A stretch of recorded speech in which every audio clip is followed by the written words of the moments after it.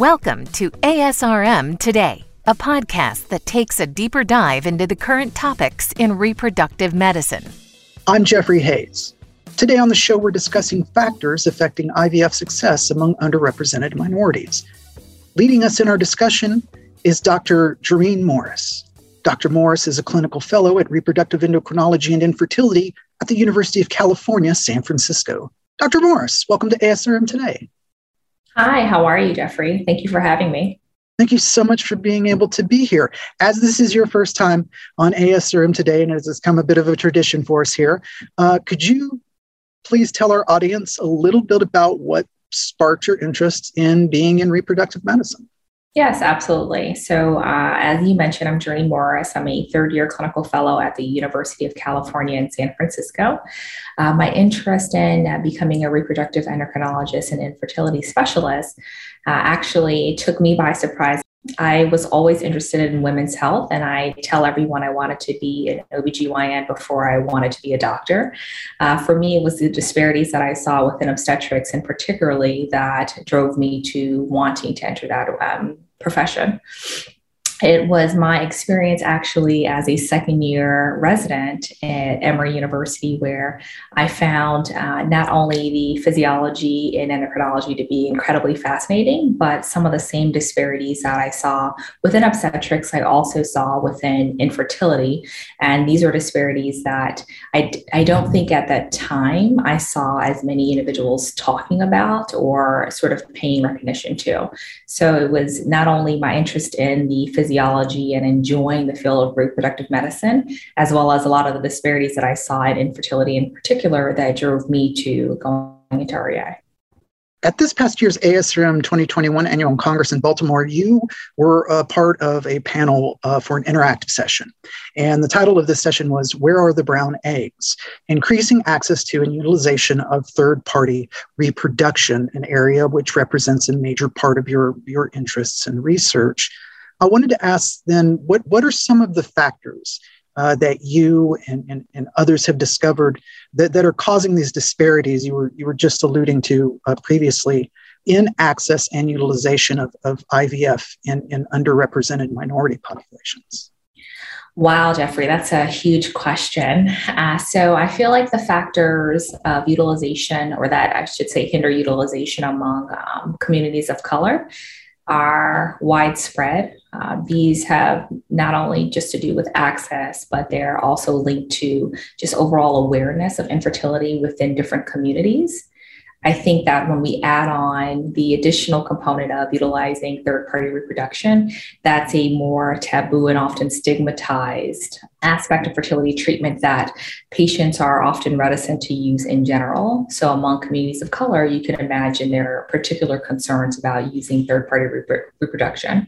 So things that we covered in the interactive session were not only grappling with the decision to either undergo utilization of an oocyte donor or a gestational carrier to build one's family, but then how to identify individuals who look like you to serve in that capacity. And then finally, third-party reproduction is incredibly expensive. And so we know that communities of color do struggle with being able to afford a lot of the services that are provided in infertility, with third-party reproduction definitely not being an exception to that. You mentioned economic factors, but I'm also curious about, I was reading through some of your materials. You talk about psychosocial factors in your research. How do those play a factor? Could you sort of define those for the audience? Absolutely. So when we think about the decision in particular to utilize third-party reproduction, first off, we have to understand that the couple or dyad has to understand that this is an option, and oftentimes that's limited within different communities. So the awareness to know that, utilizing an oocyte donor when one's autologous oocytes are no longer an option is an option for that community. So the awareness is for me huge. Secondly, when I think about communities of color, I think that a lot of patients are often not recommended or not referred to see someone within the infertility space to be evaluated early enough. These decisions or discussions are not had, I feel like, with women of color earlier on. And I think that either physician bias or bias on behalf of the actual patient to even consider third-party reproduction is definitely a major hindrance.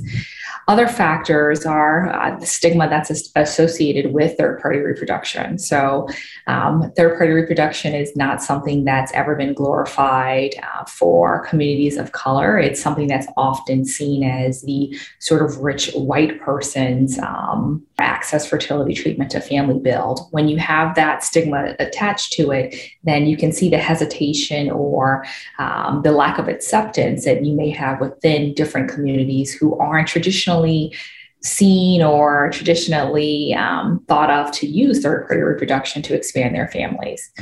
So those are some of the psychosocial factors I think that sort of play a role in terms of who uses or doesn't use either oocyte donation or gestational carriers. I'm speaking today with Dr. Jerreen Morris. Dr. Morris is a clinical fellow at Reproductive Endocrinology and Infertility at the University of California, San Francisco, and we are talking about IVF success among underrepresented minorities, communities.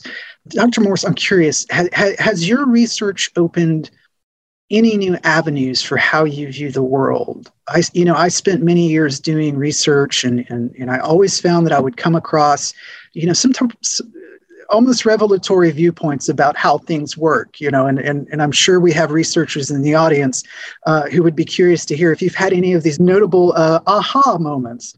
That's a great question. I think the more engaged that I become in disparities research and infertility, the more I realize they're twofold. The more I realize either a lot of these disparities are not new. So a lot of disparities that we're speaking about so candidly now, and it's almost like aha and novel, these are not things that are new. These are things that we've reported and seen time and time again. I mean, if you look at the work by Seifer et al., which I love referencing the papers from Yale that utilize the SART-CORS database, a lot of the same statistics have been reported since 2004. So in a lot of respects, we're not seeing new trends, if you will. And that's not only frustrating, but that also fuels my interest in continuing this work because clearly there's still a need. Secondly, as we continue to expand the services that you have within the realm of infertility. So when I think about not just third-party reproduction, which is something that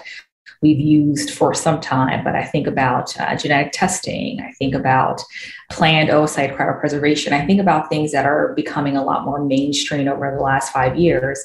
My big dilemma is how can we make sure that underrepresented communities have access to these resources?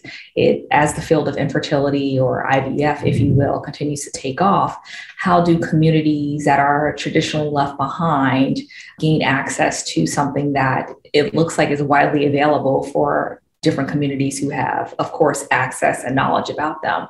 So that was a long answer, but I feel like my aha moment is, we're still dealing with a lot of the same issues over the last 15, 20 years that we have been, but B, as new technologies sort of creep up into this field, I feel like the disparities are only going to widen instead of narrow, and that's particularly problematic.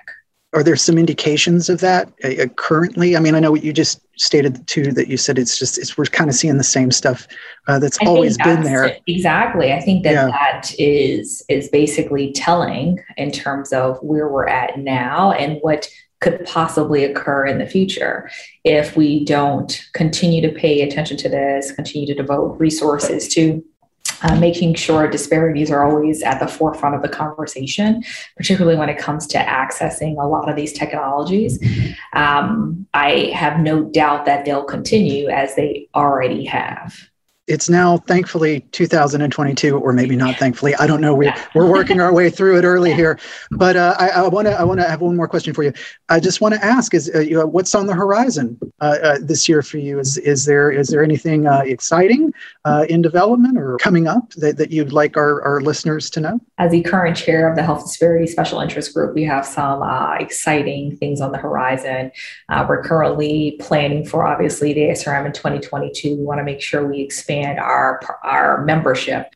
My guest today has been Dr. Jerreen Morris, and it's been an absolute delight. Thank you again so much for being on ASRM today. Thank you for having me.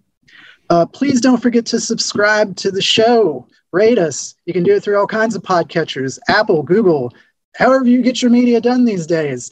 Also, don't be afraid to email us, asrm@asrm.org, if you have any questions. I'm Jeffrey Hayes, and this is ASRM Today. This concludes this episode of ASRM Today. For show notes, author information, and discussions, go to asrmtoday.org. This material is copyrighted by the American Society for Reproductive Medicine and may not be reproduced or used without express consent from ASRM. ASRM Today series podcasts are supported in part by the ASRM Corporate Member Council. The information and opinions expressed in this podcast do not necessarily reflect those of ASRM and its affiliates. These are provided as a source of general information and are not a substitute for consultation with a physician.